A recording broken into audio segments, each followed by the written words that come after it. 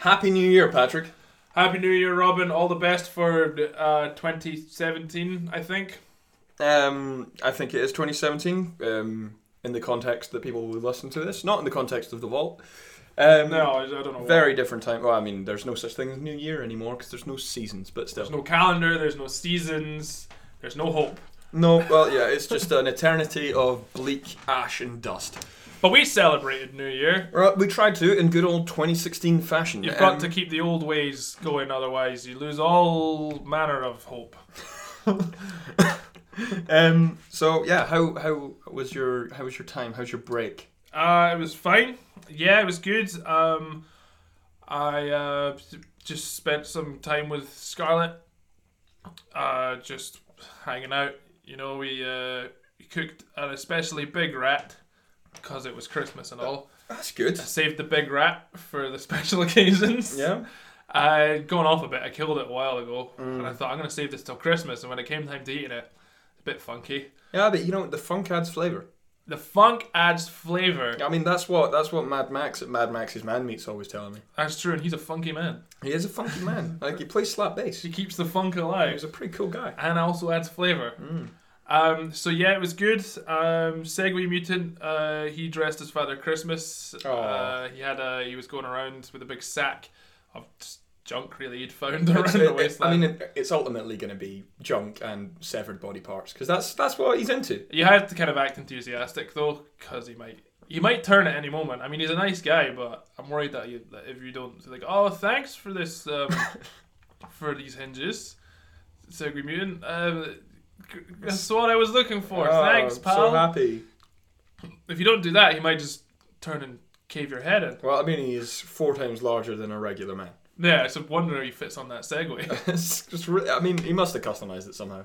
Yeah, I think the axis is a bit sturdier. You kind of... Yeah, I don't want to go into that. I mean, we're not really Segway designers. Haven't thought that out. I went round to Mikey the Mechanic's family, actually. Oh, yeah? Yeah, You got an invite to his Christmas party? Yeah, Mikey really likes me. I think it's because he thinks I'm racist. Yeah, and I've just never told him otherwise. You saw your Pottermore result. Yeah, that's it. Based it off that. So, you know, I went round. It was really nice, big family. I mean, they all look like Mikey the Mechanic. Alright. Like, can you imagine it? It's like a room full of Mikey the Mechanic. Are they all walking here? They're all walking here. They're all walking there. It's brilliant. There's like 12 of them. They all talk at the same time.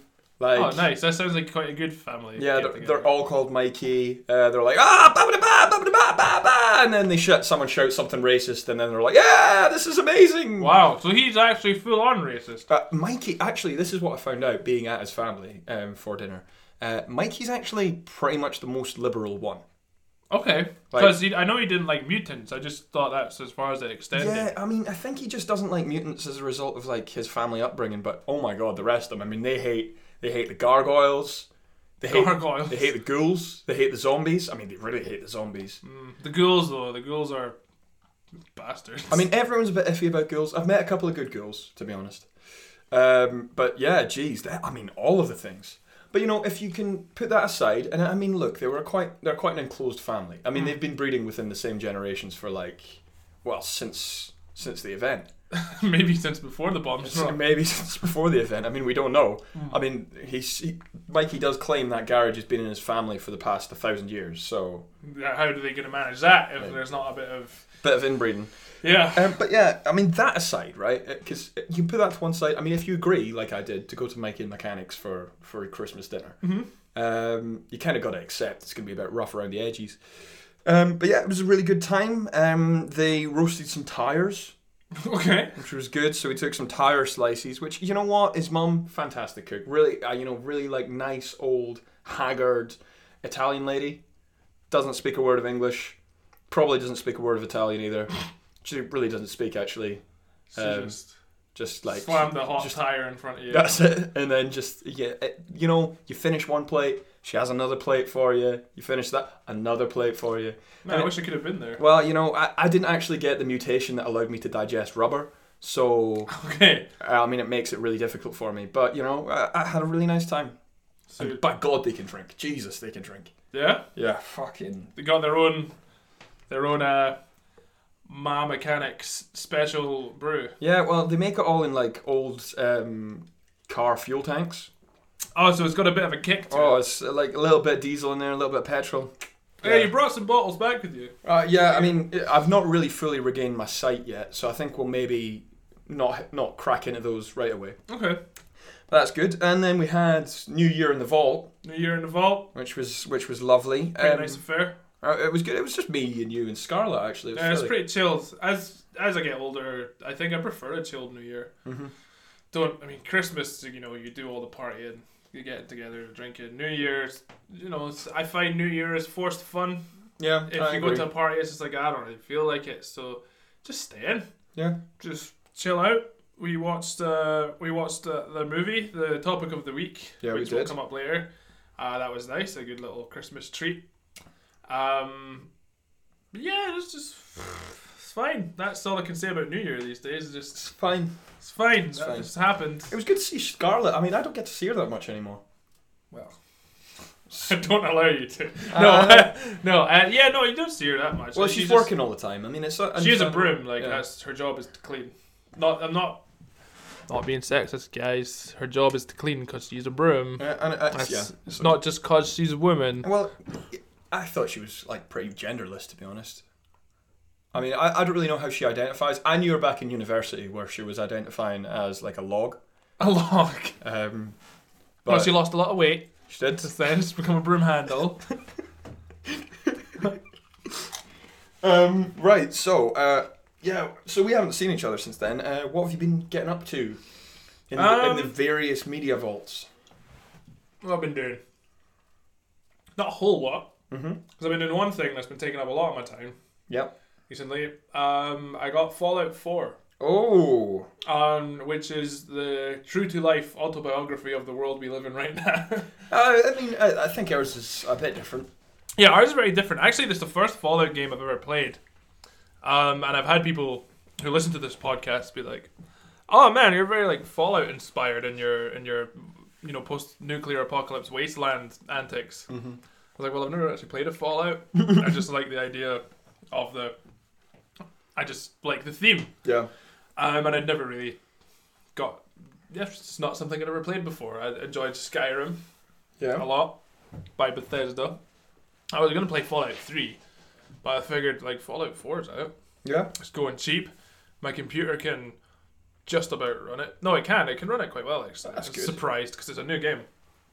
Well, not newish. Newish. And it came out in October. Yeah.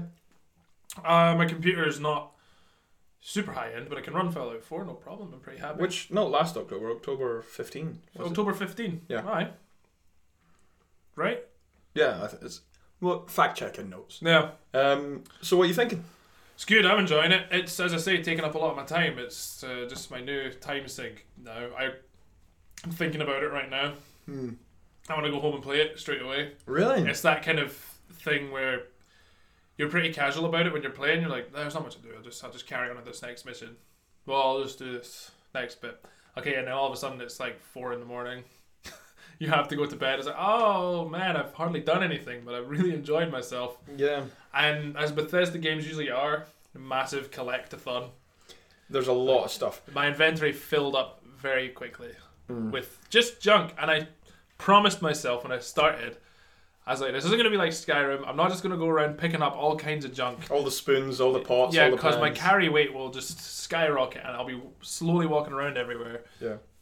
But in the game, like, you use all the junk to actually build things. Yeah. Which I didn't realise. So you find yourself, you are collecting all kinds of shit. To try and get screws. To try and just get one Adhesive. screw, sellotape, rubber and wood and all that shit, and it's just a big collect-a-thon. Which is, it's good. It's quite fun crafting things, but it takes ages to actually find the materials you need compared to how much you actually collect. Yeah.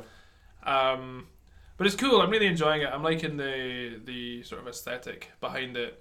I quite like the lore. I didn't realize it was like an alternate future. Yeah. Because when the game starts, it's before the bombs drop, but it's set in the future, but World War II ended a different way.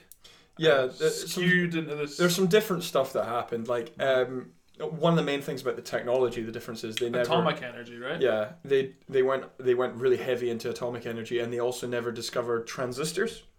Okay. So I don't know how much you know about like technological history and stuff, but the reason we basically in this timeline we have like small devices and like computers and mobile phones is because we had transistors, and that forced us to make everything smaller and smaller and smaller. Okay. And because the smaller you can make them, the more efficient you can make it. Right, but Fallout, everything's huge. Yeah, they didn't discover them, so they're still using Valve technology. Now, Valve is basically the precursor to a transistor, and you can't make it small. Yeah. Basically, because of the way it works. That's why the Pip Boys are so big, right? Yeah, exactly. Yeah. Okay, no, I really like the aesthetic behind it. It's a really interesting take on, like, you know, because you get like steampunk and you get cyberpunk, you get like diesel punk, and this is kind of its own aesthetic. Yeah.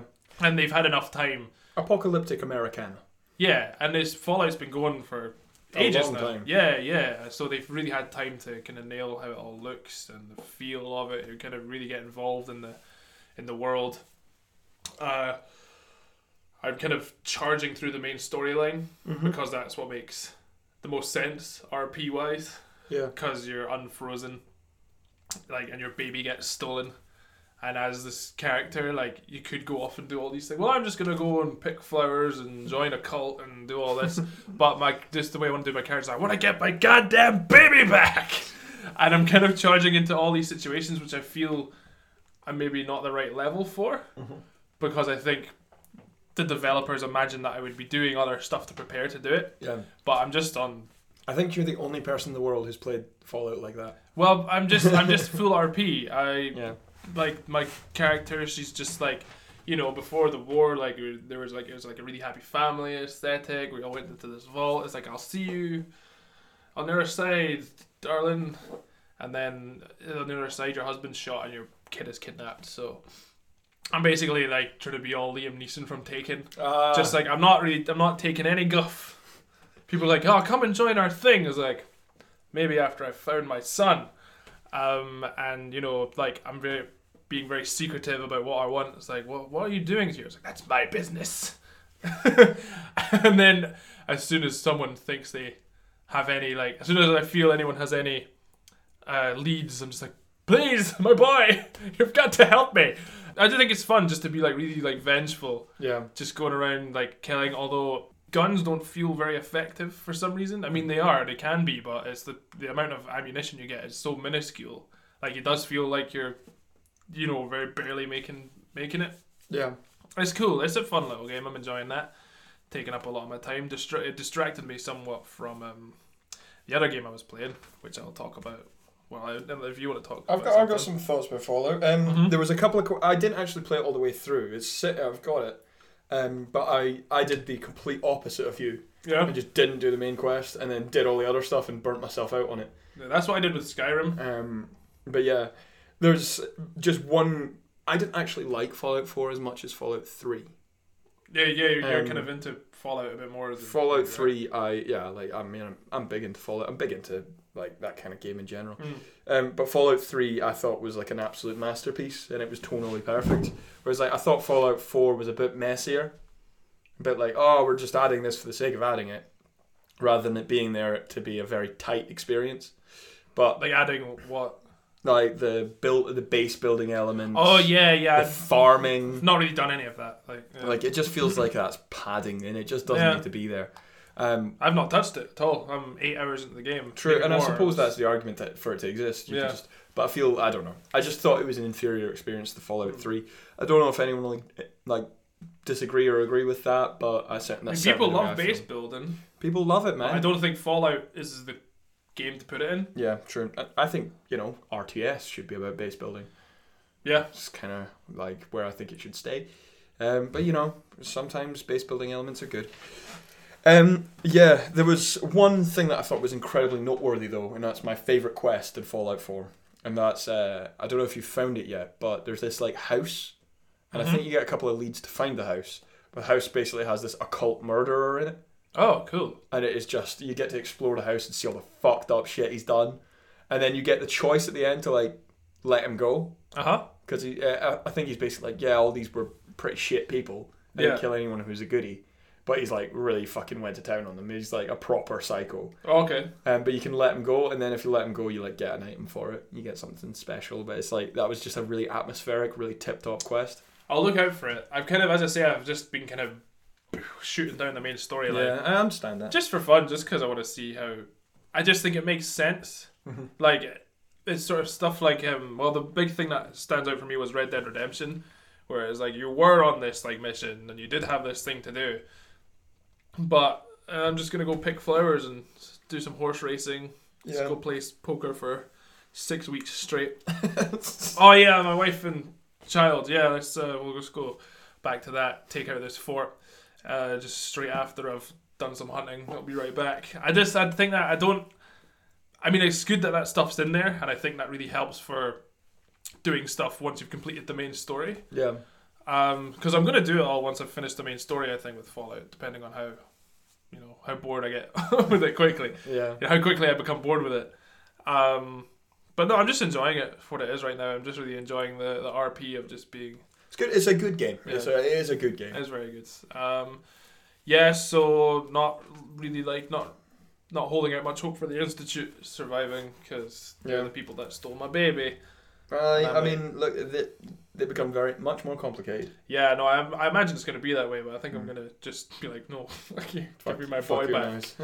Not that far. I just started playing it last week. I just had little chunks. Been playing little chunks of it. So, yeah, cool. Yeah. Fallout 4, good game. Fallout 4, good game. Well done.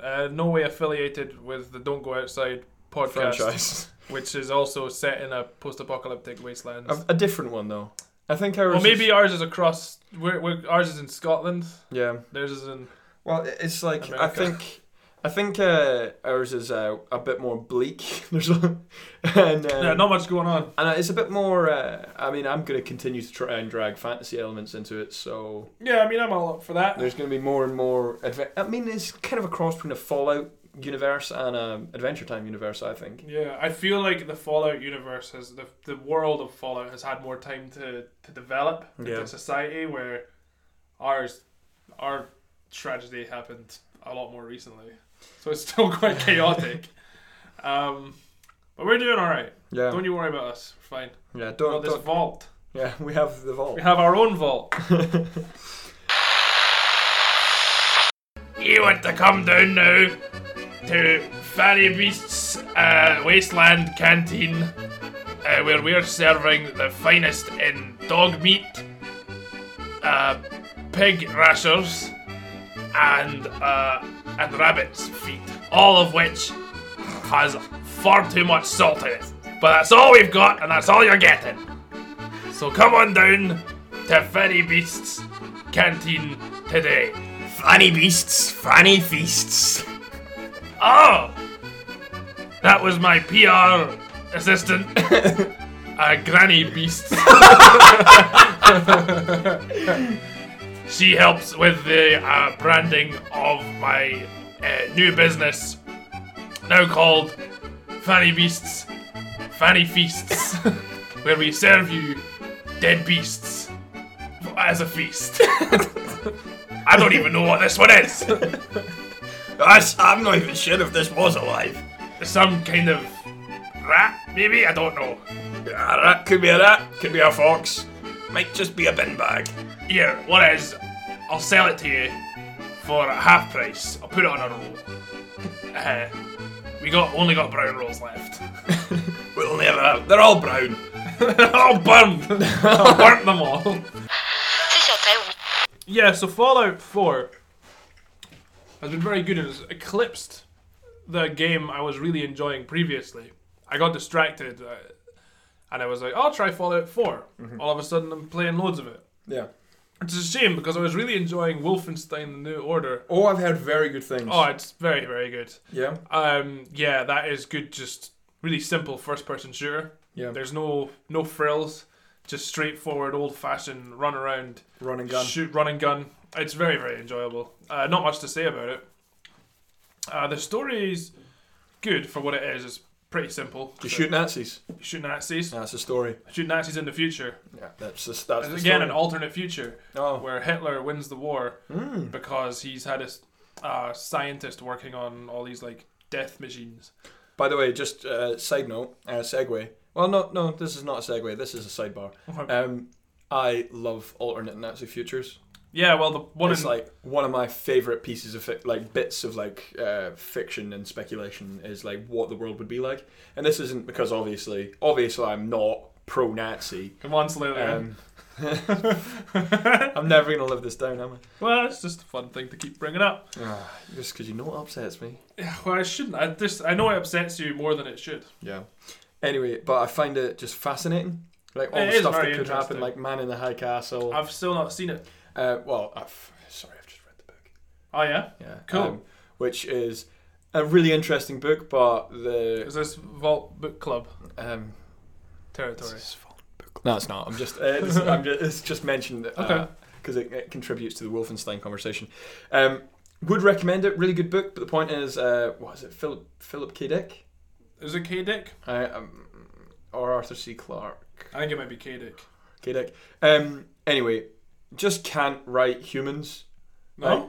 Setting is fascinating, right? Uh-huh. But the people are not people. Oh, okay, right. They're just very clearly like ideas of people and like what he thinks people behave like, but they're not real people. Hello, Stanley. How are you today? I Yeah. am fine. I'm a bit worried about the Nazis. Well, me too. I Yeah. will go and stop them.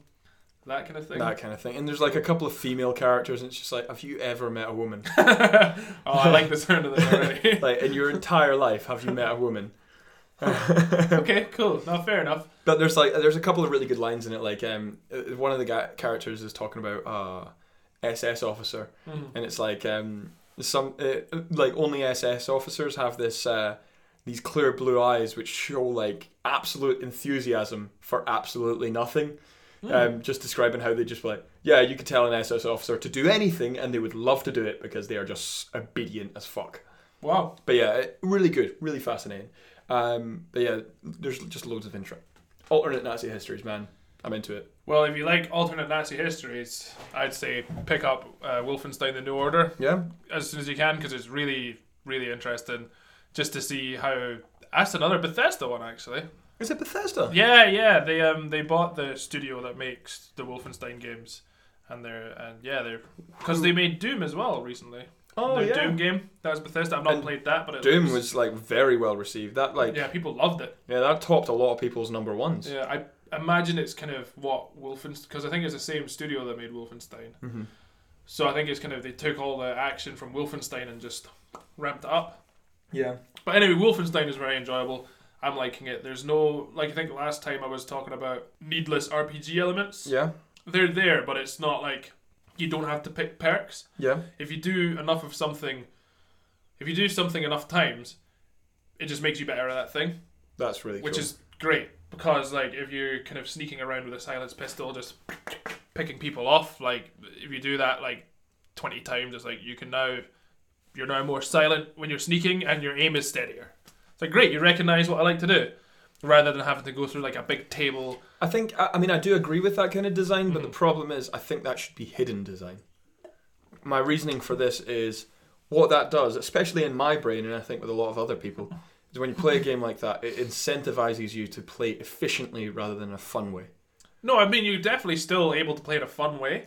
No, but I'm saying, right, so say you need to do 20 stealth kills to increase to the next level of stealth killing. Mm-hmm. And you need to do 20, I don't know, head stomps to get the next level of head stomp or whatever. Mm-hmm. There are a limited number of enemies. Okay. So, So in you gotta- order to max out your efficiency and max out that skill tree, you're not going to be doing your playstyle that you like. You're going to be counting kills or counting actions. But if you're just the kind of person that likes to run in and shoot, like, you know, just run and gun, like guns blazing, like it gives you perks for doing that as well. Yeah. So your health will go up, you'll be able to take more damage, your guns will do more damage, like and you'll get more like ammo capacity and things like that. So it kind of caters to all tastes. Yeah. It's really good graphically. It looks amazing. It's a pretty game, yeah. Yeah, and alternate Nazi history, just kind of, as you say, pretty interesting fascinating concept. Especially like that is proper like diesel punk, like I said, because it's like big, giant steel structures, all powered by like like petroleum and oil and steel. Humming blue things. Yeah, big like giant concrete like Nazi towers with like swastikas, flags hanging down. It's because one thing the Nazis loved, it was a Nazi flag. They did really like a Nazi flag. Yeah, I mean, they loved that flag. Yeah, and you find little snippets of like newspapers, like from the past, like kind of showing you all the stuff that you missed when you were, because you're in a coma. The game starts, you do a little campaign, then you get knocked out. You're in a coma for like 6 years or something like that, and it's suddenly 1962. All the like milestones for human progression have happened. Like man's landed on the moon. Stuff like that, but it's all been like Nazi achievements. A Third Reich twist. Third Reich twist to it. The Third Reich shuffle. Yeah, and Hitler doesn't seem to be much of a factor in this though yet. Because I say I've not finished it because Fallout came along and I was like, oh, yeah. So no, I'm gonna go back to that. I think it's like I don't know. I find in a lot of the time with Nazi alternate history and stuff, you don't really mention Hitler that much. Because it's almost like mentioning Hitler cheapens it. It's almost like a given as well, I suppose. Yeah, Hitler was involved. Yeah. What happens to Japan? I don't know. I think the Nazis kind of took it all. Just annexed. Yeah, it's just like Abba said, the winner takes it all. I think that's the first time an ABBA line has been used to describe Nazi globalization. Apt though. I mean, yeah, fair enough. When it takes it all. That's the only line I know from that song, but yeah. Yeah. I've not. It hasn't really mentioned the rest of the world, but they've certainly, as far as I know, they've taken America. I think they've at least annexed America. The game is mostly set in Poland and Germany just now. But we'll see. Yeah, we'll see where it goes. I'll update you. I'll give you weekly spoilers. Weekly Wolfenstein spoilers. For a 3-year-old game. Go play it. I'd recommend that as well. I'd check that out. Look it up. That sounds like good. Something up my street. Yeah, go do it. And I'll be able to blaze through the campaign quite quickly. I think it's quite a quick game actually. Like I don't think I have much. Well, I might have a. One of the things someone said to me about it before was it's a game that is exactly as long as it needs to be, which I think that is such a bold decision in this day of like bloated titles that have like 10 million hours of gameplay to just be like, you know what, this is an 8-hour title, but it's 8 hours of good. Yeah, it's just quality over quantity. Yeah, I believe. It's like as I get older, I've got less and less time to devote to games. So yeah, exactly. I'd much rather spend money on less hours that are quality than more hours that are just padding. No, again, Wolfenstein ticks that box. It's a proper like arcade shooter. Just go in, you do a level, you run or you sneak around, you kill Nazis, you beat the level, you get a little perk, and then you go about your day. Yeah. So, Robin, what have you been doing? Well, I've got a couple of throwbacks to some other episodes. Okay. But since we're on games now, I'll talk about the game I've been playing. Alright. Final Fantasy 15. Oh, nice! You got Final Fantasy 15. I did. I think this might be the first time we have a fairly recent title being reviewed on the show. It came out about 2 weeks ago. I know. And now we're talking about it. I know, like how... It's the podcast first. I know. Jeez, we are relevant. Yay! Right, well, Final Fantasy 15 is a very interesting game. Okay. Like, I have no idea how this game got made.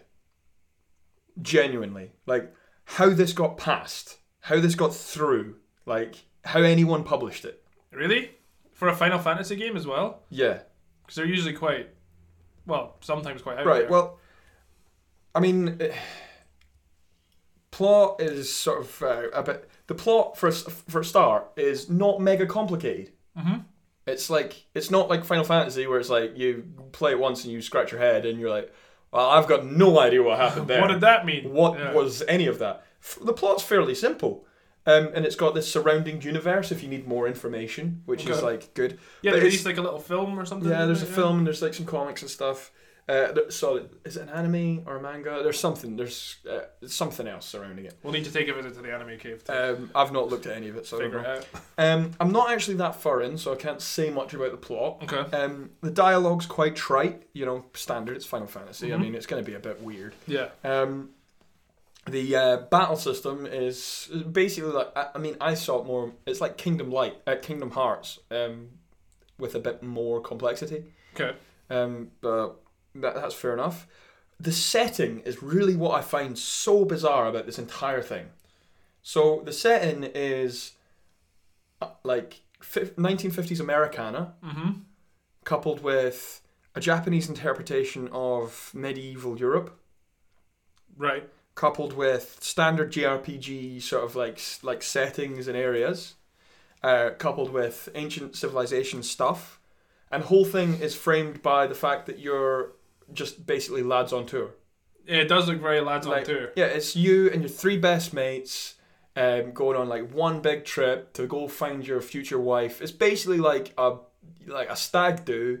Nice. With lads on tour going on this like massive camping trip, and it's just like how did that get passed? It's so weird. Yeah, the world looks very confusing Yeah, from no- what I've seen for it. And the Like, thing I is- can't pin it down. What's it supposed to be? It's amazing. Mm. It is an absolute scattershot of different aesthetic elements, and I think it's wonderful. Does it all work? I think it works really well. I don't Cool. think I've ever seen anything like it before. Mm-hmm. And that impresses me so much that it can be something so... They've put together so many classic elements, but in such a way that makes it brand new. Also, I think it's very self-aware and quite tongue-in-cheek, and I don't know if I'm drawing this inference from it, but like there's stuff like little things. Mm-hmm. Like, so you're going on this grand adventure with your friends, and you're going camping, and you're in all these beautiful places, right? And then when you go into the camping segments, quite a lot of the time, when it shows you like all your guys sitting down at camping, they're not like training with swords. They're not like doing anything epic. They're just sitting there on their phones, Oh, nice. just all sitting around just ignoring each Oh, other. so there's like on their phones in phones. this Yeah. world? Okay. And it's just like that's so completely accurate. Like that's exactly what would happen. Yeah, and it looks quite modern for a Final... Like, the aesthetic looks quite modern for a Final Fantasy Yeah, game. It's quite a modern aesthetic, but at the same time, it's got all these medieval elements. It's really bizarre. Really Because, yeah, bizarre. you've got, like, cars and motorways and garage and... Yeah, and like one of the first female characters you're introduced to is called Cindy, and she's like a mechanic, and she has this southern drawl. It's so weird. Very strange. And you like eat at diners and stuff. Just even if you don't like Final Fantasy, even if you don't like the idea of the JRPG, just like for the setting alone, Uh-huh. it's just so unique.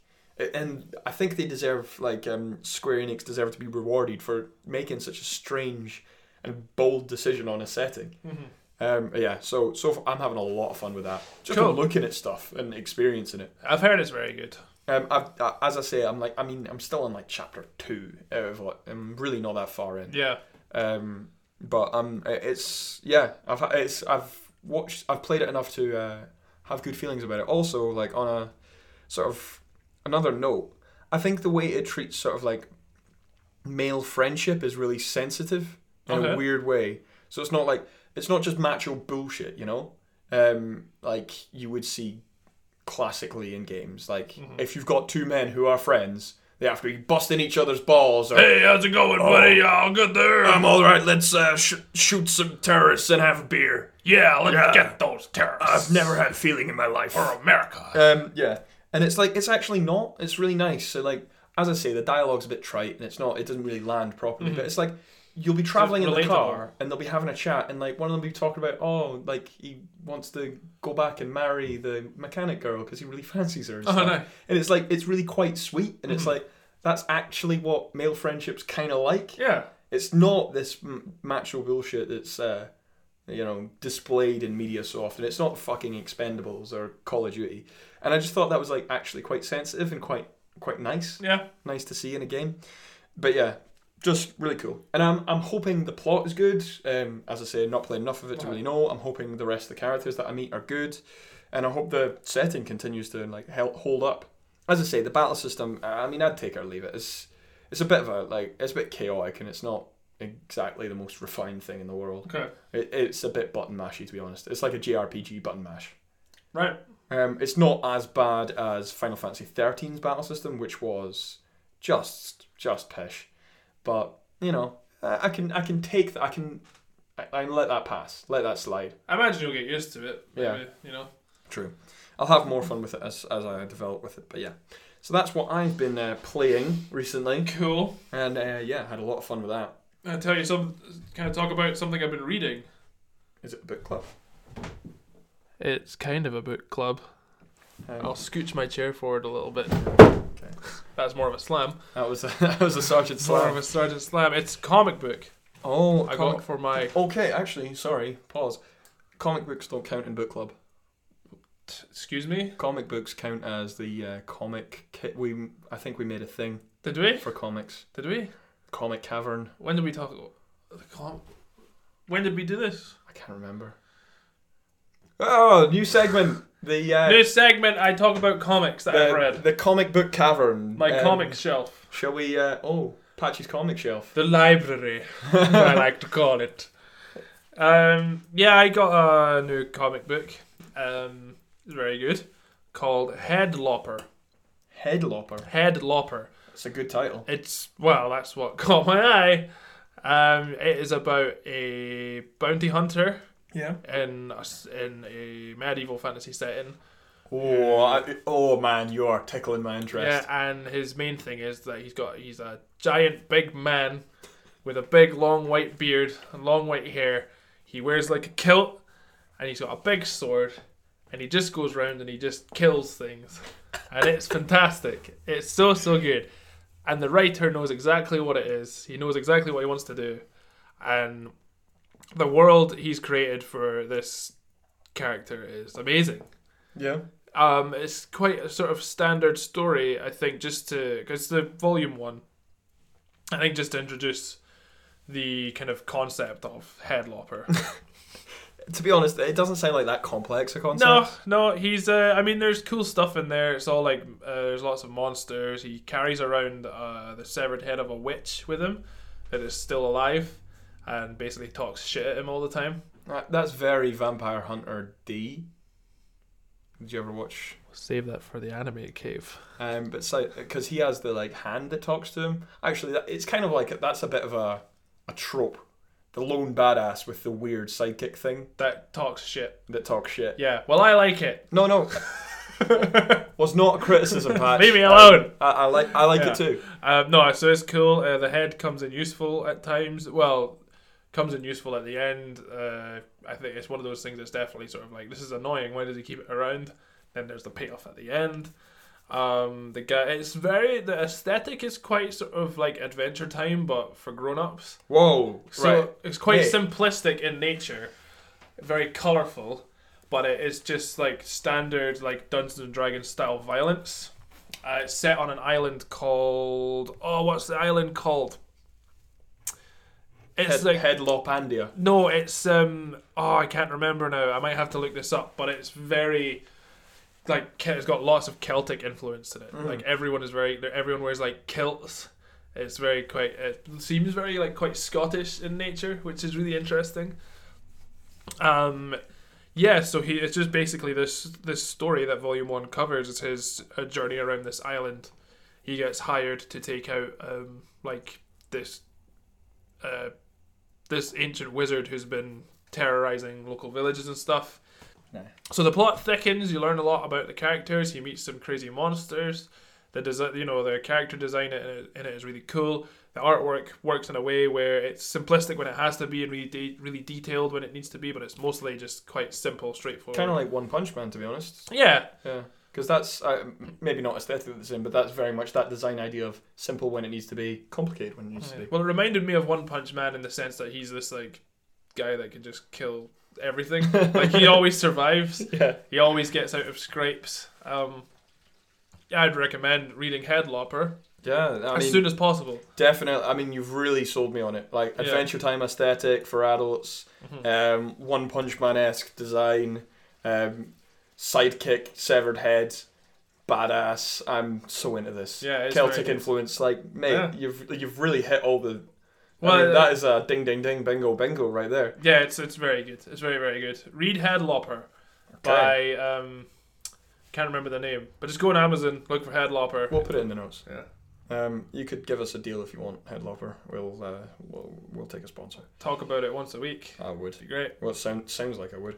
I'll check it out though. Mm. We can actually let's go back to this. I will talk about this in the next one because I want to read. Yeah? That sounds good. Maybe I can lend it to you if you want. Oh, that'd be good. Cool. Cool. Well, that's here's a throwback. Okay. Stranger Things. Oh yes, because you've watched Stranger Things now. I haven't you? binged it all in basically one night.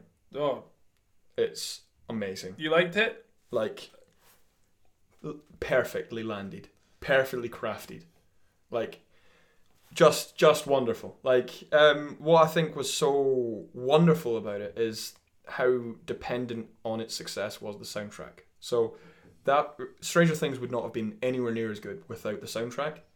The And it's soundtrack all- was good. It kind of does put you in that world. It ties it all together. Whoops. Ooh. It ties it all together in such a way that like the cliches don't feel cliche because like the soundtrack primes your brain into expecting it. Like, Right. I mean, think about how insane this is when you take it out of context.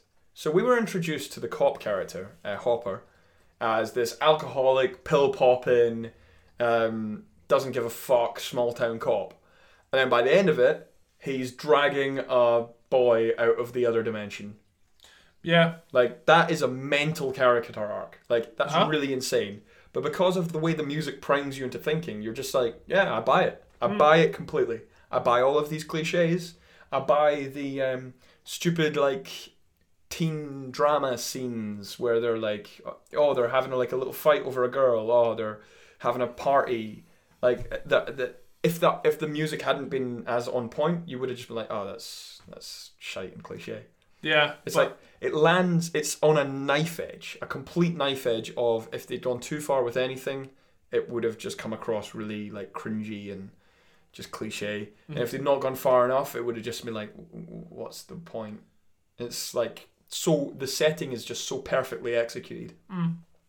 But yeah, I just loved it to bits. Yeah, I thought it was good. Yeah, I don't think I quite liked it as much as everyone else did. Really? Yeah, no, I think I mentioned this when I talked about it. Maybe episode 1 or 2. yeah, it could have been. Yeah, I just thought it was entertaining enough. Okay, I'll put it this way. I liked it as much as I liked Luke Cage. Oh, that's mate. We it's- pretty much slammed Luke Cage. So Yeah, but like I ended up watching all of Luke Cage and thinking Really? it was fine. I thought Stranger Things was fine. Yeah, I thought Stranger Things was something pretty special. Actually. yeah. I No, thought I'm it was- glad. I'm very happy. And like for her. Winona Ryder, man. Well, I told you she was good. I thought she's she was really very good. good in it. Yeah. Um, Sorry, I didn't mean to be like I told you so. Also, but I think one of the best things to come out of it is like, wow, there are some kid actors that aren't total shit. yeah, the kid actors in it are very good. The kid actors are bloody amazing. Yeah. Like, I think how mental it is, the idea you could get 4 kid actors that have that kind of synergy on stage. Not on stage, on camera. Yeah. And it's like, I mean, that's so rare. Like, we got Stand By Me that did that. Yeah. Like, it's, yeah, I mean, even, like, I would say their acting was superior to the early Harry Potter films, even. Like, Well, it's not difficult. true. Early Harry Potter films are pretty bad. But you know what I mean? Like, it's so good. The standard of those Oh, yeah, the no, they're acting very, very with the good. kids Yes. is incredible. So yeah, I hopefully they have long and prosperous careers. Yeah, well, season 2 is coming. Yeah. I just it just didn't really strike it for me, you know. Okay. It really struck it for me. Yeah, struck it for a lot of people. Alright, Governor, would you like to have more ways? Apples and pears. I look at my way. Apples and pears, it's my ways. I've got apples, I've got pears. Apples and pears, Harry's way. Not much place you can buy apples and pears around these days, is there, Daniel? Well, Craig. they're not strictly apples or pears. They're reformed rubber. Are these plastic fruits? You're trying to sell me plastic fruit. Well, there's no such thing as real fruit in the wasteland anymore. So what am I supposed to fucking eat? Mate. What? Gives you wrong. Mate, plastics. Plastic meat. Plastic, mate. Dirt. We got some I've got dirt, prime I've got dirt. nails. I've been eating some nails. I got one of the most terrible cases of tetanus. I got some rust. Oh, lovely bit of rust. Lovely bit of rust garnish, isn't it? Oh, you crumble some of the rust on. Bit of garnish on your man-made burger. Oh, a bit of barbed wire in there. Oh. Bit of barbed wire, just a bit of spice. It's a bit coming out the other end, but that's alright. That's just wasteland life, isn't it? Oh, it's like a Vindaloo on a Like spotty. a bloody Vindaloo of the old world, isn't it? Of the old world. Back in the day when you got Back in the things. day, you got Friday night, Dan's house. Dan's house. A Vindaloo, couple of tins, watch the footy. Oh, I love a bit of football. Always football wasteland, here we go, it's football wasteland, go show. That's my football chant of wasteland. What? We're back. Yeah. Well, I watched another film as well as the one we're going to talk about as the main event. Mm-hmm. I watched Moana. Oh, cool. Yeah, I keep forgetting Moana as a film that exists. Yeah, I'd really like to see it. Mate, I highly recommend it from the get-go. Cool. I mean, obviously, the fact that it has our Lord and Saviour, Dwayne The Rock Johnson in it. Dwayne The Rock's Johnson. Dwayne The Rock, presidential candidate 2020. Yeah. Rock Johnson. Which, imagine that happens. That'd be quite incredible. Yeah. Because he's going to go for it. You can show us all his Rock Johnson. He calls it his strudel, the people's strudel. People's jewels. Anyway, regardless. Do you think he could bring wrestling back? Has he been back to wrestling? I don't know. He's doing other stuff now, mainly acting. Highest paid actor in the world. Wow. Or so, I think He's very good. he's I don't know very if good at what I'd he pay him does. more than I would pay, say, Ryan Reynolds or as good Benedict Cumberbatch. or a Cumbersnatch. Cumbersnatch. I don't know if I'd pay him more than maybe Corey Feldman, but it's Thoughts aside, the man's amazing. he's a good guy. He seems like a good egg. Seems like a lovely man. But Moana is incredible and really funny, genuinely funny. Cool. And you know what? I think it shows up a lot of the failings of Frozen, which is precursor. Okay. It's incredibly self-aware as a film, which is really odd for a Disney film. So it's like before a song, the characters who are about to do the song reference the fact that they're about to do a song. Oh, it's like, you're gonna do a song again. Yeah, Here we go again. It's like, we realize this is a silly Disney musical. We're aware of it. Why should they have to do that? No, they don't have to do it. But I like that they did. Okay. I thought it was kind of funny and kind of like, I'll need to see it for myself to see how it works because as I'm picturing it in my head. No, it could. I realised that Yeah. if you imagine it wrong, it could come across as pretty rubbish. However, it lands really well. It's really pretty funny. And the interaction between like Moana and The Rock's character, which I can't remember because I can just think of him as The Rock. The genie. The genie. Everyone says he has like a big like genie-styled musical number. He does. Right? He does. Very much so. It's just really good. The like sort of friendship development, and it's nice to see like, you know what? Yeah, you can have like a teenage girl be friends with like a man. That's fine. Like There's pals. they're just friends. Let's not make this weird.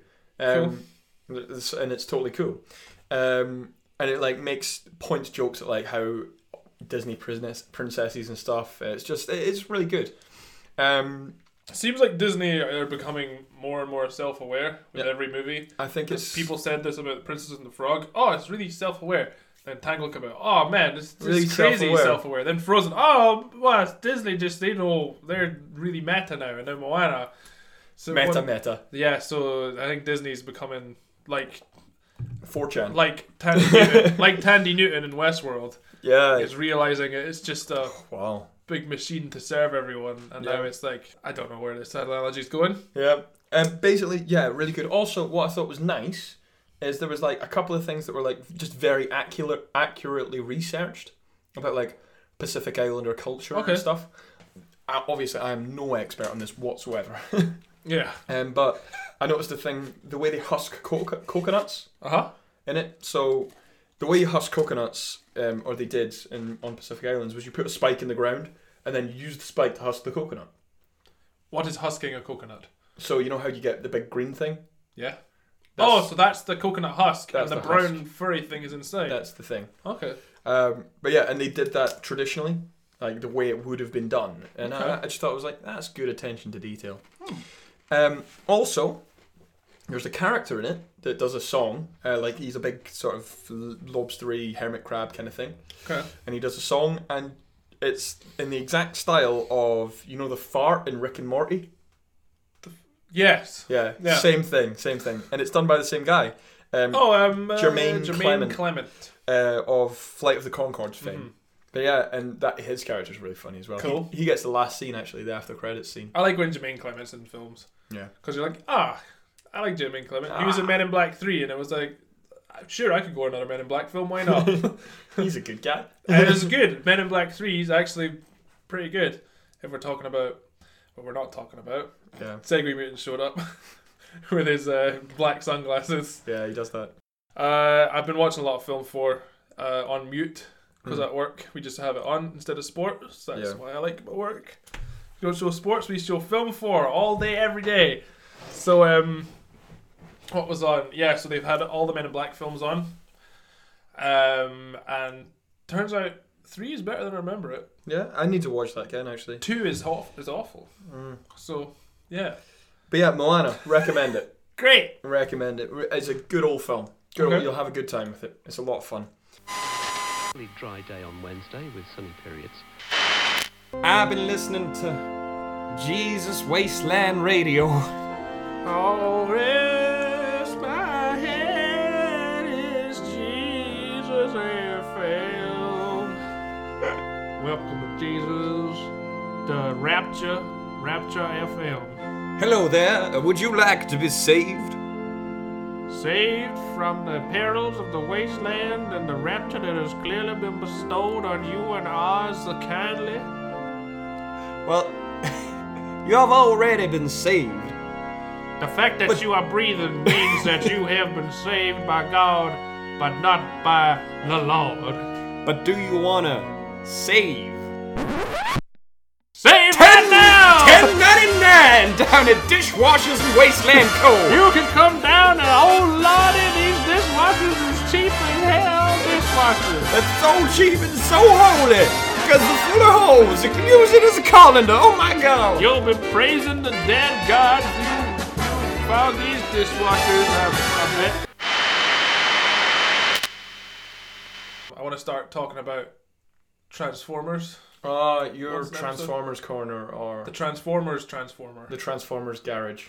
Yeah, the Transformers mechanic bay. Yeah. We'll get Mikey in as a guest. Yeah. I don't think it's natural. No, they should be regular claws. You know what I think? I think a toaster should be a fucking toaster. If it turns into some kind of fucking mad ass I don't know where I'm standing. Am I standing in front of a fucking microwave? Or is it gonna start talking to me? But hey, I'm Optimus fucking Microwave. Is it gonna cut my arm off? It's just another immigrant to come here and take my fucking jobs. So look forward to Patrick talks about Transformers once an episode. Yeah, mainly because they look outrageous.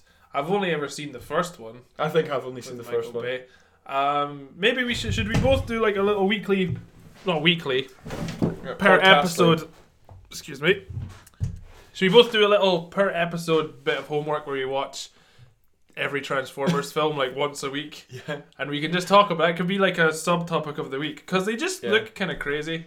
I've never seen them. I don't think they're that well received, if I'm honest, mate. I think People they're received like them. pretty badly. The Chinese fucking love them. Really? And there's one thing I've learned about the future. We gotta listen to the Chinese. Because let me tell you, boy, they're coming to get us. We gotta learn their ways real fast. And if it's Transformers and the World of Warcraft movie they want, then by Jove, that's what they'll get. I think you've been talking to Mikey too much. Yeah. He's very charismatic. He's just got a lot of opinions that... I mean, sometimes he's quite charismatic, so once he says something like, yeah, fuck him. I believe it. No, I don't know. It's just an idea I'm running with. You don't have to do it with me, No, but I'm into it. because I don't know what. Because again, they were on film 4 as well. Yeah. But I don't know. I saw one of them twice. Mm-hmm. I don't know what order they were in, because like they're all on mute because we put music on in the bar as well. Yeah. So just every time there's just constantly just things transforming on the telly. Right. Sometimes Mark Wahlberg's in it. Sometimes Shia LaBeouf's in it. Megan Fox is never there. It's like some blonde girl. Right. And what's his name? John Turturro is in it. Sometimes he's in a wheelchair. Sometimes he's a nerdy scientist. Sometimes he's got like a big fake tan and a hot wife. I don't know what the fuck's going on, guys. So basically, it'll be the Transformers investigation. Well, the yeah. inquiry. Let's the The Transformers inquiry. Okay, so look forward to it, guys. Starting next episode, we will have the Transformers inquiry, Part 1. part 1. Should we start with Transformers the first? Yeah, I think we should do this in order if we're going to really inquire. Okay. Yeah. Just see what the hell is going on in What's- Michael Bay's brain. In Michael's Bane. Bane. Oh, imagine Michael Bay did a Batman film with Bane. That'd be pretty intense. That'd be cool. Bane would win Yeah, because because he's buff. he's Michael Bane. Yeah, okay, so Transformers is coming. That's a little I teaser. need to watch that Michael Bay film, Pain and Gain. Is it? Apparently it's that's wicked. amazing. Like really, really good. Alright, well, maybe we'll do a little... After Transformers, we'll just do Michael Bay's back catalogue. His Yeah. big catalogue. We'll do Pearl Harbor. We'll do Pain and Gain. Yeah. We'll do another one. We'll see what it's like after Transformers, though. Might it be- might It be might pretty kill awful. me. Yeah. So yeah, Transformers Inquiry. That sounds cool. Yeah, where did we go? Was that just a little teaser? Yeah, wasn't a segue from I that, think was so. No. Cool. Well, it was a segue, but that's fine. It's relevant, kind of. Relevant. I think there's a new Transformers film coming out in the next couple of months. Is it ever going to end? Oh yeah, it's like a medieval one, I think, The Last Night or something. with a K, so you know there's going to be a night in it. Yeah. It's not going to be dark. Oh. Well, I mean, this is the darkest one yet. So the last one had dinosaurs, so Yeah. you know. Yeah, so I'm Shit, excited. there's dinosaurs in one. Yeah, of them. the Dinobots, they were there. That's I'm amazing. just waiting for Beast Wars Transformers to become a thing. Beast Wars. Do you remember the CGI show? Yeah, man. Where there was like Optimus Prime was a gorilla, Starscream was a velociraptor. Yeah. I had some action figures for it. It wasn't that good, but it was like when CGI cartoons were really big and they all looked really cheap and I think shit. that was on Channel 5 with Milkshake, I believe. Maybe Milkshake. It could have been the ITV one. Could have been Dig It. Is that what it was called? No, CITV had but Ugly Martians. Do you Yeah, remember that? It was yeah. awful. Yeah, CG cartoons in the 90s were weird. Rough. Yeah. A lot of them were really rough. Do you remember the one? This is just becoming nostalgia special, which is actually very relevant to what we're about to talk about. Anyway, True. Whoa. the one on CBBC where the boy moves to America, and he gets a video game, and then the video game characters come out of the game and they come to life, and the villains live in a abandoned theme park. I don't remember the name of it, but it was quite cool. No idea. So I'll look it up. This reminded me of Freakazoid, but I know that's not. No, that was because it was like live action with Yeah. like CGI characters. No. And they come see him at school, like, shut up! I got my studies. I gotta go to prom. Speaking of weird nostalgic programs, do you remember that program where it was like a kid in an American house who just had cameras everywhere? That was his shtick. He had hidden cameras. That sounds everywhere. like recipe for a murderer. So, like on hindsight, that's really creepy, man. I can't remember what it's called, but that was definitely a thing. I don't remember that. I remember the one that was the post-apocalyptic, the Australian one. The Set- Tribe. The Tribe. It was all the kids. Yeah. Yeah, that was Everyone over a certain age died. which Which is actually a really good setup for a program. well, I mean, it was quite a good show. I remember it being pretty shit. There was a little actually. wave of like Australian TV shows. There was Round the Twist. Round the Twist, yeah. Skippy the Bush Kangaroo. I mean, that was... This is earlier, wasn't it? I mean, I think that's what started the wave. Yeah, if I'm there honest. was the one where it was like an underwater city. There was a kid that went to Australia with a magical fish. Is that Round the Twist? Is that not just Round the Twist? No. No? It was like some English kid from a chippy who like convinced his parents to move to Australia because he had a magical fish. Mom, Dad, we gotta go to Australia right It now. was- This fish, he needs to go.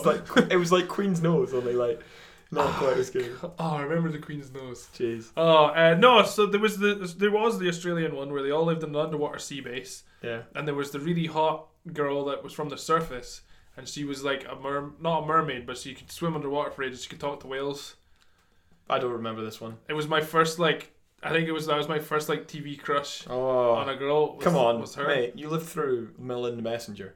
If she wasn't your first TV crush, I don't really know what to think about you. Yeah, but Melinda Messenger, when I was she was old when we were little. Yeah, but she made me feel things. Well, don't tell me. No, but I mean, Melinda, people that I think were it was Melinda Messenger and Jerry Halliwell in the Union Jack dress. I mean, that was really. Yeah, man. I think even then I was like, this is kind of. Nah, I didn't. She wasn't really my thing. You are a little bit older than me though. Yeah, that's true. I keep forgetting that. Is it because I'm so world-wise? Yeah, it's because you've lived a life. Fucking I've hell. been in my vault. Who else? Cave Girl, the TV show. Oh, Cave Girl. Yeah, man. that awakened a lot of That was feelings. That was some yeah. in little Patrick. I remember some feelings about that. I mean me as a little boy, not like it's not. I'm not talking about my private. I mean, I kind of in a way I am, but I meant Not talking little about me. private pipsqueak. Yeah. No, well, it's more of a Sergeant Slam. Than private. Yeah. I mean, no. Cave Girl did a lot for. God, top TV crushies. Right. Okay. So definitely for me, Melinda Messenger was there. Mm-hmm. Jerry Halliwell was there. Cave Girl was definitely there. Yeah. Big time. Wow. I forgot about that. But How could you? Jeez, never Louise, forgotten. man. Yeah. Also, it has some I remember something that was quite clever in it, where it was there was one character who was the mirror, because obviously they didn't have mirrors because they were cave people. So a character was the mirror, and you were like, forgotten about that. You were like, mirror man, how do I look? And then That's pretty he clever. would tell you, and I was just like, I remember thinking at the time, that's pretty clever. That's Clearly, it's so clever that it's stuck with me for 14 years. You have your own mirror, man, in the vault because we don't have any glass. Oh wow! Yeah. So I don't really remember much. I think maybe the sister in My Parents Are Aliens was she the? My Parents Are Aliens. She was what? I think the mom in My Parents Are Aliens was quite hot. Oh, I can't really remember that. So on CITV. You know what I remember about that? They had those spiky 90s backpacks full of money. And My Parents Are Aliens? Yeah, big Did time. they? Yeah, man. Full of money. Yeah.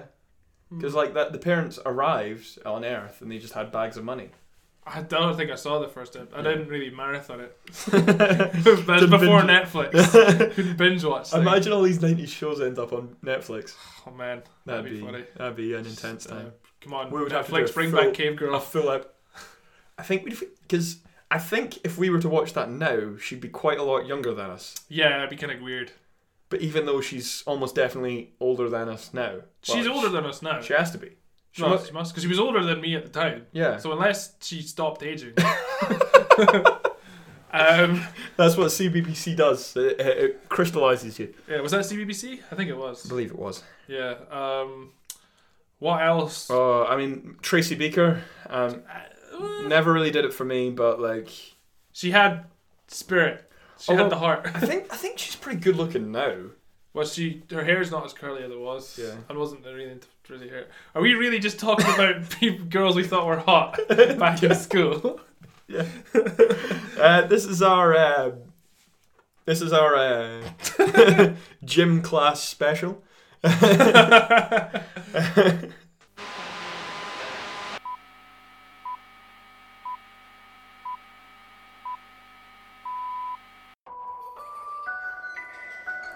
This is an emergency announcement from Mother Hen's Home for Wayward Souls. We are currently missing a young man, Samuel Wynn. He's wandered off again, or probably off to throw stones at mutants and tackle skeletons again. Please come back, young Samuel. We all miss you here. We need you around. I don't know, we've got some job for you. Please help. Bye. Maybe more more cloud in the southeast.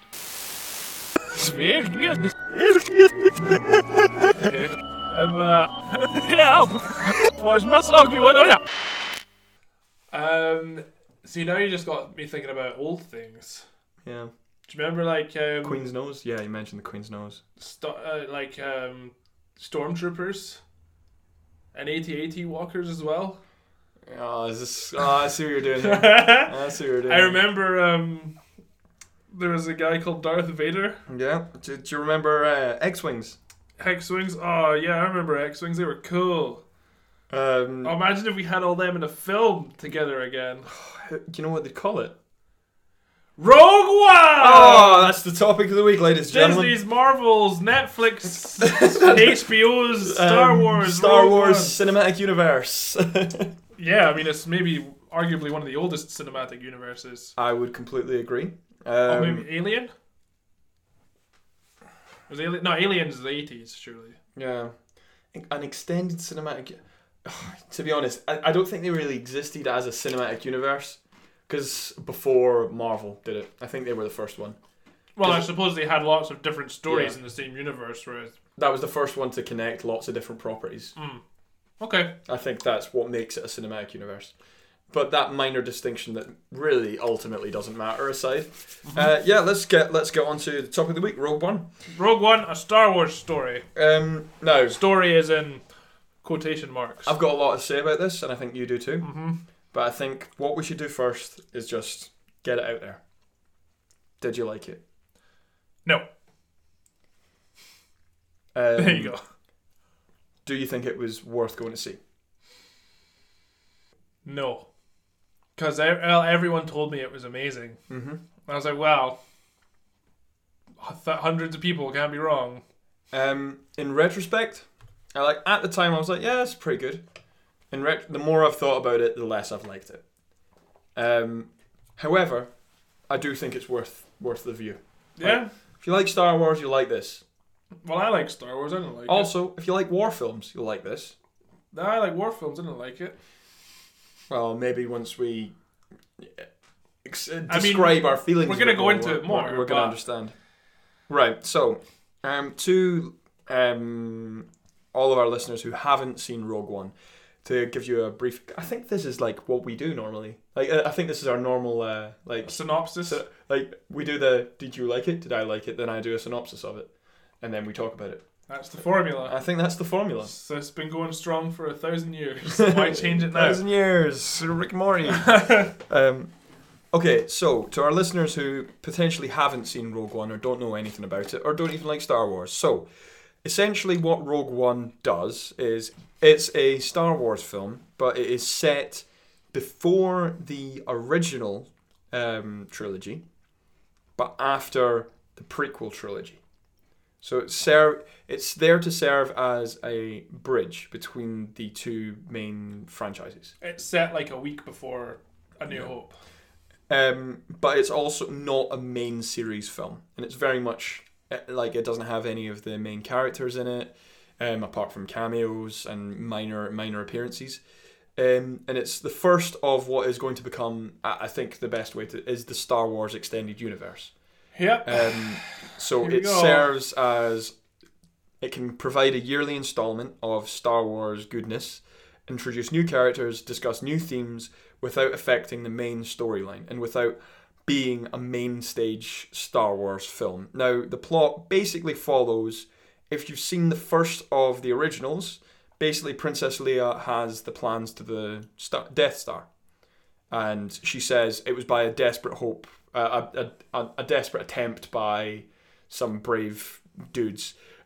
This story basically follows those brave dudes who found those plans. I think that's a fair enough synopsis.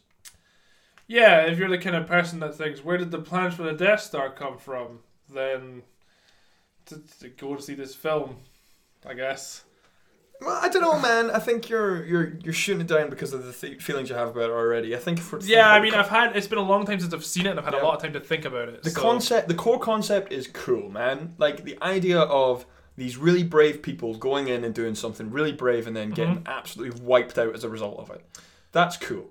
That's very Saving Private Ryan. That's awesome. I like that. Yeah, but I think where it fell Saving down. Private Ryan had characters with backgrounds and personalities, and who you could connect with and relate to on a personal level. They're, whereas Rogue One has people in it that do a thing and then get killed. And you're just like, well, alright. Cool. Yeah. There's a lot of impressive CGI, a lot of cool set pieces. It's visually very impressive. Not a lot of it makes sense to me. But hey, it's Star Wars, it's making $1 billion, and we're going to get a Star Wars film for every year for the next 30 years, so plug in your seatbelts. It's not a good start. I'm very worried for Star Wars. You know what, man? I don't know. I think you should hold your reservations for the future ones. I mean, no, fair I enough. mean, hopefully, like, I'm saying this is a bad start. Pan this bad boy as much as you want, but like, I think they were trying a lot of new things, and they were also trying to do right. I think there was two things that worked against it here. Not enough characterization. Three things. Not enough characterization. Too much fan service. It was all fan service. And too much attachment to the prequels. And the thing is, you can explain this. You can explain all of this. Of course, there's going to be a lot of fan service to the original trilogy. That's what Star Wars is. Because Disney owns the rights to them now. Yeah, and also And of course, there's going to be attachment to the prequels. Because Disney owns the rights to them now. Now, if Disney can somehow retrospectively form a bridge between the prequel trilogy and the new one, the original loved trilogy, and try and retrospectively make the prequel trilogy not as bad. Well, like, so you'd need to see another film in order for the prequel trilogies to look better. Yep. If they can try and retrospectively, through making this film, make the prequel trilogy look not as shit and make the lore they developed not as shit, then that means like that's a good thing for them. That's a good business move. I don't know, man. I'd rather watch Revenge of the Sith again than Yeah. Rogue One, because it was had. But anyway, I think that's what was trying to be done there in a very cynical way. Yes, and I think I appreciate what they were trying to do. I went through a lot of emotions in the build up to this film. Right. So picture me back in the end of 2015. I've just come out of The Force Awakens. I'm full of joy and wonder. The Star Wars universe is back. Sure, they just did A New Hope again, but it also was a really good film. It had characters that you'd love. I was excited. I was all about Finn and Rey. I loved BB-8. Poe Dameron, he was there too. He's a good guy. Kylo Ren, what an interesting villain. Yeah. The crazy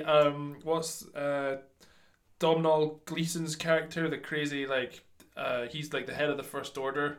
Yeah. Like he does that like crazy screeching speech before the Death Oh. Star. Pause. Slight sidebar. Okay. Do you know who was going to do that originally? That part. Yeah. Who? Michael Fassbender. Yes. Well, that would have been good. That would have been. Well, I mean, But I think Domhnall Gleeson does a very good job. no, I think he though. does, but I think because Fassbender can be really unnerving. Fassbender is a scary bastard. He's a scary bastard, man, and it's like If you've seen him as Irish Magneto in the X-Men film. because like I think he can be a sycophant in a way that is terrifying, whereas it's like he's like fanatic in like Yeah. a crazy, creepy way. yeah, whereas like I think Gleason did a serviceable job. It was great. Like applause to you. I think Fassbender would have really got into the character, and it would have been like when he was on film, it would get under your skin. It would feel uncomfortable. Okay. Which I think is that's what the character's supposed to do. I don't know. Anyway, sorry. Please go. But anyways, he came across as this as a fanatic, Yeah. and his character survived to the next film, so we'll see how that develops. True. Maybe we'll get what you're wanting from there. Yeah. So I come out really excited. I was just on a Star Wars high. And then a week later, they're like, Rogue One coming next year at Christmas time. And I think, well, I've just had a Star Wars and a bit like just kind of still coming down off this Star Wars high. Just maybe leave it for a little bit. It's like, no, you're gonna get one Star Wars every year for 1,000 years. A 1,000-year Star Wars Reich. Just all the time, you won't be able to sleep without hearing the Imperial March in your head. And I don't know. I don't like where this is going. At least with a Marvel film every year, it's a different character and a slightly different story. Mm-hmm. I don't know if that really counts as a point. Anyway, yeah, and then the trailers for Rogue One started coming out, and it actually looks quite good. Like, this could be not too bad. Sure, give it a thing. And so I got more excited for it, and then everyone was saying Rogue One's really good. I go and see it, and as I said, it's empty Star Wars. It's like just big millionaire directors playing with their Star Wars figures in a sandbox. But I mean, to be honest, I think that is one of the good things about it, is that the set pieces were all pretty great. Mm-hmm.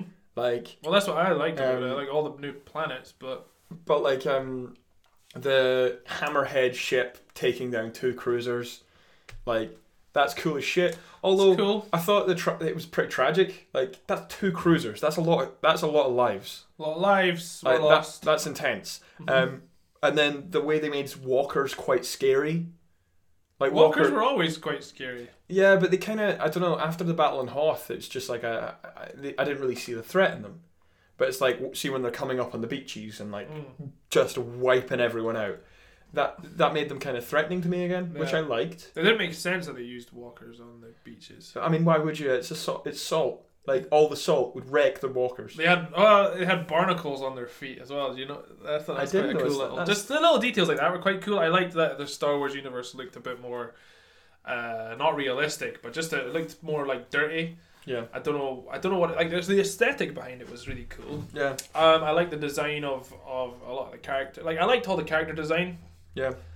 There's a lot of things that I liked, but I just think as a movie it just didn't work. Yeah, it fell flat. It definitely fell flat.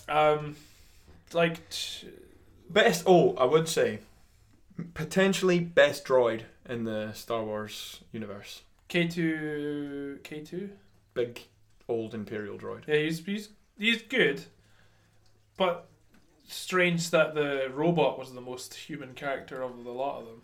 Very good analysis and exactly what I thought. You know, like, and you know what really confirmed that in my mind. Mm-hmm. The most upsetting scene is when that robot is taking out the brain of another robot. Yes. When I saw that scene, I was like, oh, oh, ew. Yeah, because the droids are kind of alive. They've got personalities. And like, he had a personality. He was and he's just taking another one, like fucking taking out his brain. Yeah. And it's like, I've watched all his death and destruction, but that was the scene that made me feel weird. It's like, that kind of shows that, how is he the most human character? That's really bizarre. Yeah. That's almost problematic. Yeah, there's things that didn't make sense. Like, why does it... Idris Elba. Come on. What's his name? Last King of Scotland. Yes, the head of that the faction of the Rebel Alliance, like on Jeddah. Terrorist rebels. Yeah. The ISIS rebels. The ISIS rebels, yeah. Living on the Middle Eastern planet. Which yeah, that was interesting. Maybe accidental, maybe not. I don't know if it was accidental. Come on, it's 2016. Yeah. It was 2016. Yeah. It was like a Middle Eastern looking planet with a bunch of terrorists. Come on. But he had like a weird like hentai tentacle monster thing. It's like, how does this... One, how does it read the guy's mind? Two, how does the Last King of Scotland figure out what it's reading from his mind? Does it like whisper in his ear like, really what he wants to do is this, or does it just then put his tentacles on his face and he's like, oh, that's what you want to do? Maybe that's why he's so crazy. Yeah, well, I mean, jeez, everyone moaned about the prequels over-explaining things, and then you're given a monster and not giving any explanation, and now you're bitching about that. There's a simple... Will you fanboys ever be happy? Oh, fuck off. I did not say that the prequels over-explained everything. That was other people. I, for one, love a bit of world building. That's why Fantastic Beasts and Where to Find Them did everything right that Rogue One went wrong. I feel as a story, a prequel story set in the same universe about completely different characters, Fantastic Beasts and Where to Find Them was a total triumph, whereas Rogue One was a total lie. Because it was a lie. Wow. I hadn't even thought about the Fantastic Beasts and the Rogue One comparison, but that is so accurate. The total opposite. Yeah. It's the total opposite for me because I don't like the Harry Potter films. I love Fantastic Beasts. I really like Star Wars. Rogue One's a pile of shit. Did you know? I wouldn't go as far as pile of shit, man. I think you're getting more upset at what it could be. I'm just getting upset. You're getting upset. I am pretty upset. I think if it had been the case that Rogue One had stuck the perfect landing that Fantastic Beasts had, it could have been so much better than it is now. But I think you're judging it against what it could have been rather than what it is. But still, what it is not good. No, what it is mediocre. It's not. It's not a bad film, man. I suppose it's fine. Yeah. It's fine. It is serviceable. But it's okay. It's not. Look, man. This is something because I've spoken to quite a lot of Star Wars fans about it, who get really upset about Rogue One and think it's shit, think it's awful, and it's like, no, it's not. Look at the prequels. That's awful. That's really bad. Yes. Right? Yeah. Right. But it's what this means for Star Wars. No. What it means is that the extended universe are going to be mediocre to good sometimes. What it means is that the main stage universe is going to be really good. Is it? Or is there going to be an oversaturation of Star Wars that makes all the main plotline Star Wars films just feel damper? I don't know. My excitement for Star Wars comes when there's a new Star Wars film every 6 or 7 years. Yeah, but your excitement doesn't change the quality of the film. True. Like, that's... you know what? This is just a different format of that argument that, like, when a remake comes out and the remake's a bit shit, it ruins the original, which is just completely untrue. The original's unchanged. Just as the mains... for as far as I'm concerned, and as far as I can speculate, the main series Star Wars films that are going to come out are still going to be really good. Even if, like, they're extended... They're inevitable Boba Fett film, even if that's just a 5 out of 10, that doesn't change the way I feel about the main series. Really. I will be really upset if the Boba Fett film was a 5 out of 10. I don't want a Boba Fett film. Like, I really, like, honestly, like, I don't want that film to be made. Man, my idea on a Boba Fett film is, imagine they got Tarantino to do a Boba Fett film. This is never going to happen, right? But good. I don't want a Tarantino. I don't want any Boba Fett film. Don't make that film. Don't touch Boba Fett. Why? Because the brilliance of his character is that he's so mysterious. Yeah. He's a really bounty hunter that looks really cool. He does his job quite well. I mean, he does get kicked into a starlight pit, but he escapes. Guys, come on. In those extended editions, he escapes. Yeah. And he's just a scary looking bounty hunter. And there's loads of mystery behind him. When you then say, but what about the time he spent at bounty hunter camp on Rigel 7?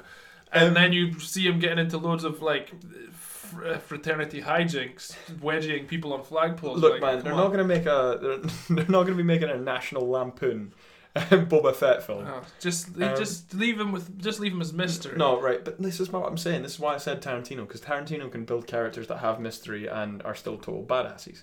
I mean, pretty much all of his films are based around that. Yeah.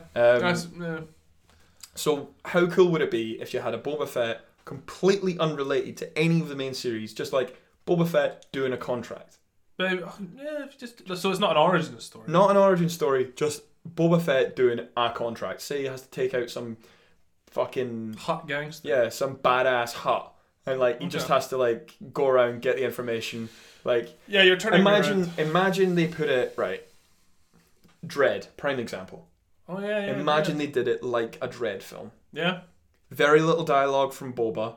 Built in a sort of gritty universe, a grittier side of the Star Wars. A grittier side of the Star Wars universe, you know, the crime-filled side, you know, the stuff that we get a little vision through with Han Solo, but we don't ever get to see what it's really like. Yeah. But with a Boba Fett film, we would just Camera follows Boba the whole way. We don't do any of this. One take, like Birdman. Yeah, we don't do all this world jumping. It's just like Boba Fett rocking through these seedy bars. He's on Coruscant the entire time. I mean, I think that'd be a really good film, man. You've swayed me. Yeah. But that is... But the thing is, that's not going to happen. It's going to be a Boba Fett origin story. That's not what we're going to get. It's going to start with Jango Fett's head getting cut off in the arena, and little Boba Fett picking his dad's head up, being like, I will avenge your father, and he kisses him on the lips, and then it cuts to 20 years later, and he's got long black emo hair over one eye, and he's in the Slave One with the new paint job, and he's repainting his dad's bounty hunter armor, because he's a clone now, thanks Episode 2. See, so like here's how I'm imagining it, right? So we just have open it like this. The film just opens and it's Boba Fett walking into a bar, and then just like slam someone's head on the ground. Then like the Star Wars logo comes up, but not on black. Okay. Like the Star Wars logo comes up on top of the scene where like the guy. Oh, so as soon as his head goes crack. Star Wars logo, Star Wars Boba Fett. Like Hugo Stiglitz. Yeah. Yeah, oh man, that is really cool actually, yeah. Yeah. I mean, it kind of opens in like a sort of dusty cantina. Yeah. And there's like people just like having a good time. They're all kind of laughing, you're all back slapping, maybe playing a bit of like hologram chess. Yeah. They're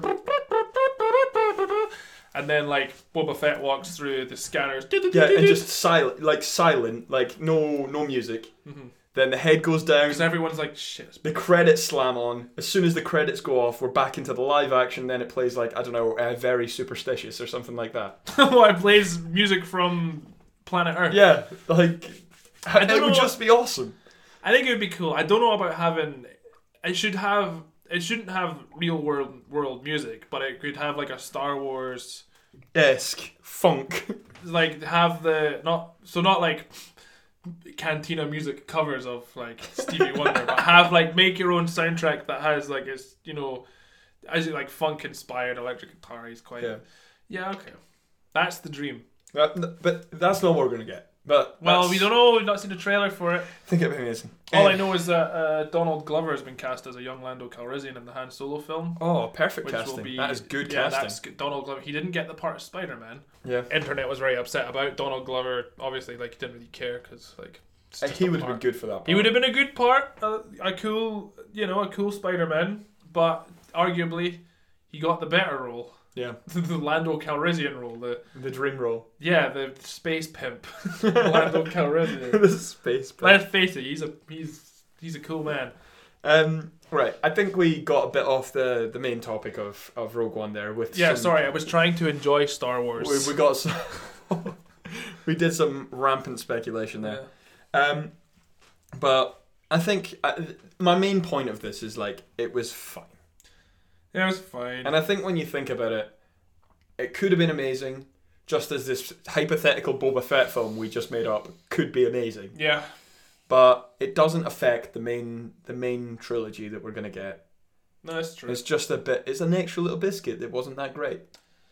It's a little piece of cake after the meal that maybe, it was maybe a couple of days old. That little Quality Street that gets left in the tin. It's like, I might as well have it. One of the rubbish ones. Shouldn't have had that.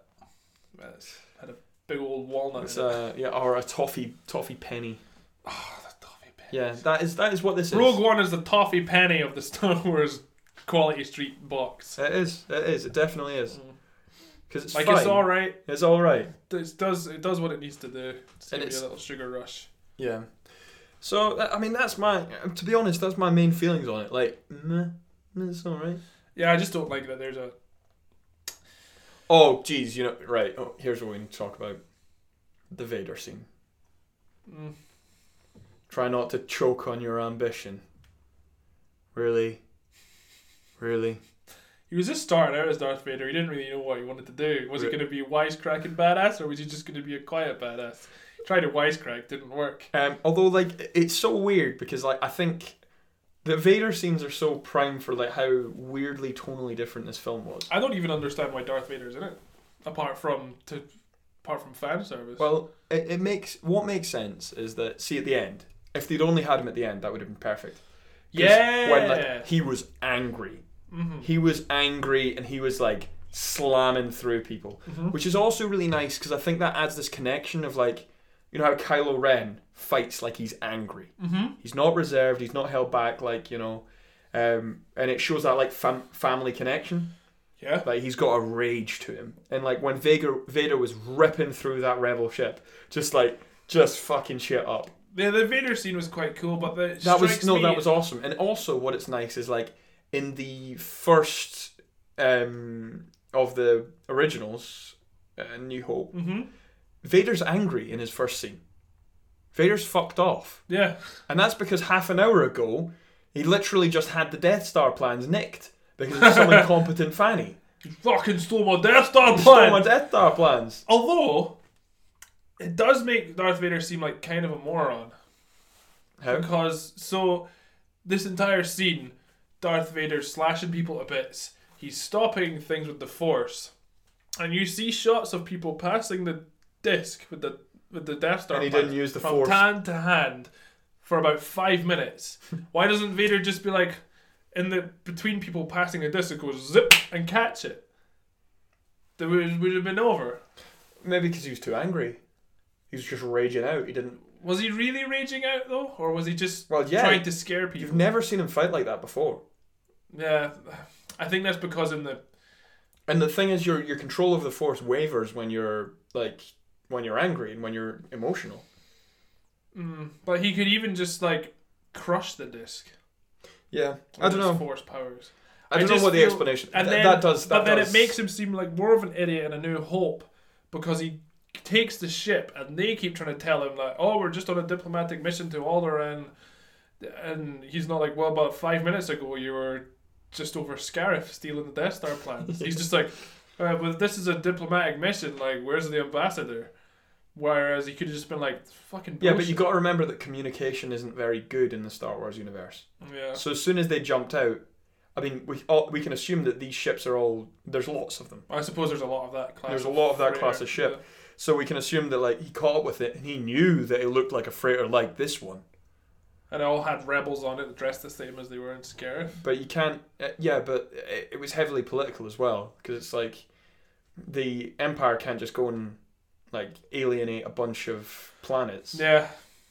I mean, you can't just fucking take a diplomatic ship. You can't do that. Yeah. I suppose there's still kind of a Senate in the Galactic Yeah, Empire, it still isn't there? exists. Yeah. So I think it's that, and that's why he's so pissed off, and because he's like, he can't just go on the ship and be like, I'm gonna kill all y'all.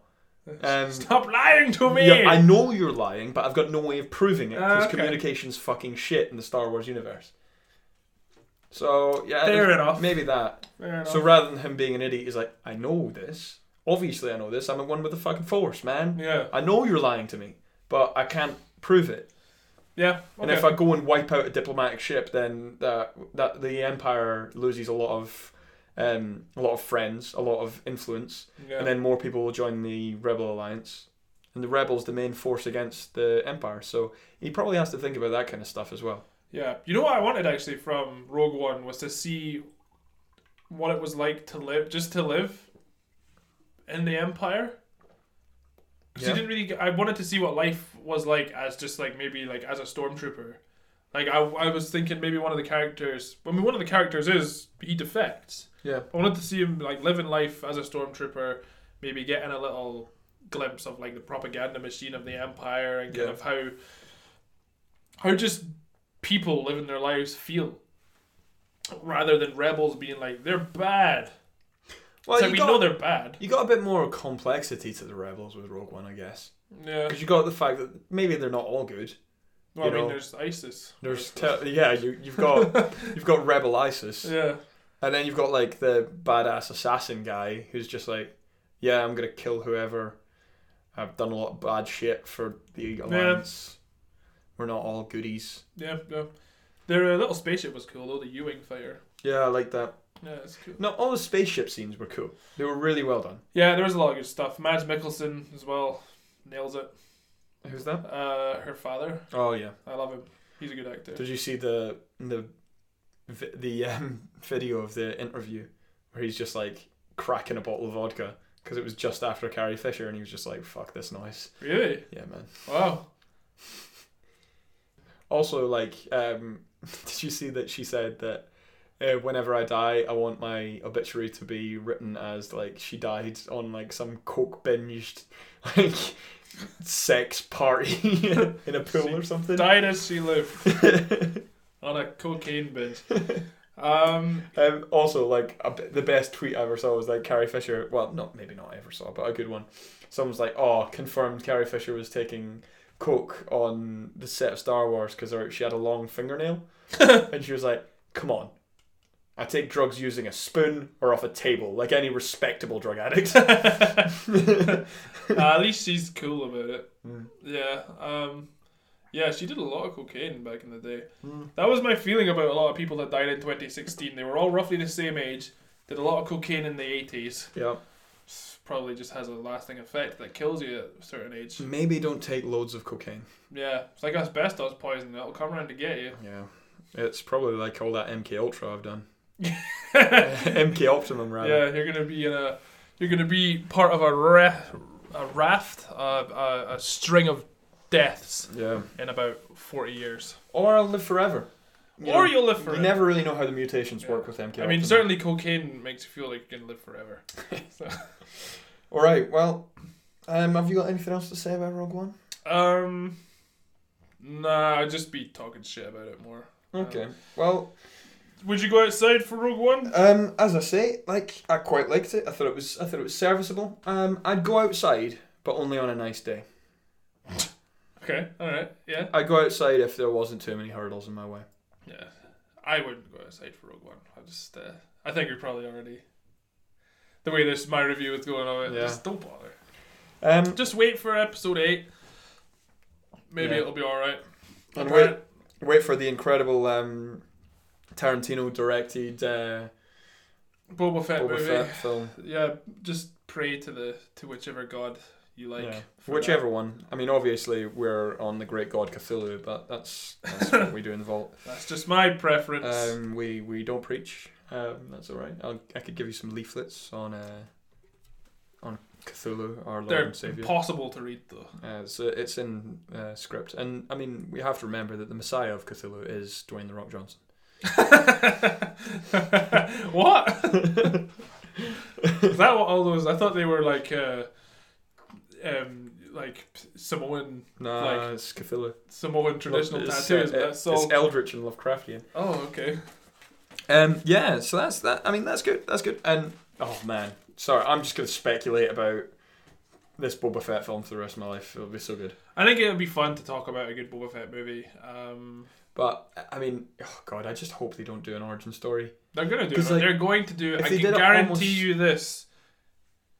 As I say, pointing my finger like a presidential candidate. The Boba Fett movie will be an origin story. Right. You will learn where he got his wrist darts. You will learn where he got his jetpack. You will learn about him taking Slave 1 to get a paint job that matches his new armor. You will learn about where he got that little dent in his helmet. Boba Fett to have a similar character to Dredd in an edge world setting, so like away from the Empire, away from like governmental control, sort of like a Western, done like a Western. Mm-hmm. That's what I would like. Is it another desert planet? Well, no. I think this galaxy has enough just enough like deserts. like a Western doesn't need to be a like Western style. So Okay. like saloons and like bars, and you've got sexy prostitute ladies, and you've got like badass gunslinger dudes. Maybe just lots of crime. Yeah. do you want to just go watch Firefly? Like, let's finish this podcast and go watch Firefly. Right, well, after that stunning realization about Firefly, as always, guys, Nathan Fillion to play Boba Fett. Starting a petition right now. oh man, yeah, Well, actually, You know- I don't know if he's too likable. paint nails hands emoji, supports Nathan Fillion as Boba Fett. Actually, no, I might take that back. I don't know if Nathan Fillion's the right man to play Boba Fett. No, he's the right man to play every character. Everyone. I was thinking maybe Daniel Craig to play Boba Fett. No, too big. Well, like bulky. Yeah. I mean, I would take. I can't remember his name, but the character who did play Dredd, the actor who did play Dredd. Carl Urban. He's amazing. He's a very great good. actor. Yeah. And he's mean looking. Mm-hmm. I think he'd do it. Someone who looks mean. Yeah. Tweet us your ideas. Tweet us your ideas for who you think should play Boba Fett in our new movie, Boba Fett Goes to War with Crime. We're actually, to be honest, if it was like a really cool title, it wouldn't have Boba Fett. It would be called Fett. That would be amazing. Just no Star Wars, just Fett. It would be in the Star Wars font though. But it would be Fett. Oh, right. We're kickstarting this tomorrow. Or would it be called Bounties? Starting. Our first stretch goal is 8.6 million. Because really, that's how much you want to make to at least a trailer for a Star Wars film. It costs 8.6 mil. Right, I feel we're just rambling now. It's the end of the show ramble. If you've made it this far, you're probably looking forward to us saying... As always, guys, don't go outside. Yes, do not go outside. Because Space ISIS might get you with a weird tentacle squid monster. And they'll read your thoughts somehow. It won't be explained, but they'll figure out what you want. Contact us at DennyGoOut on Twitter, at dgopodcast@gmail.com. Yep. We have a Facebook up and running. We run on RSS and all, if not most, podcast catchers, including iTunes, Pocket Casts, all of those things. Tell your friends, tell your wife, tell your parents, tell your bounty hunter. Well, no, don't, because if he doesn't like it, he might come and kill us. No, he wouldn't kill us because he doesn't like us. Bounty hunters have rules, man. He'd kill us if he got paid to kill us. I think Boba Fett's the kind of person that might just kill you if he takes a dislike to you. I don't know. I don't think he'd care enough to do it. All will be revealed in the Boba Fett origin movie. Oh. Disney's, Marvel's, Netflix's new Harry Potter cinematic Star Wars verse. Boba Fett, the origins of the Fett. Please no. A Star Wars Snorri. Oh, wipe out. That's how I end the podcast.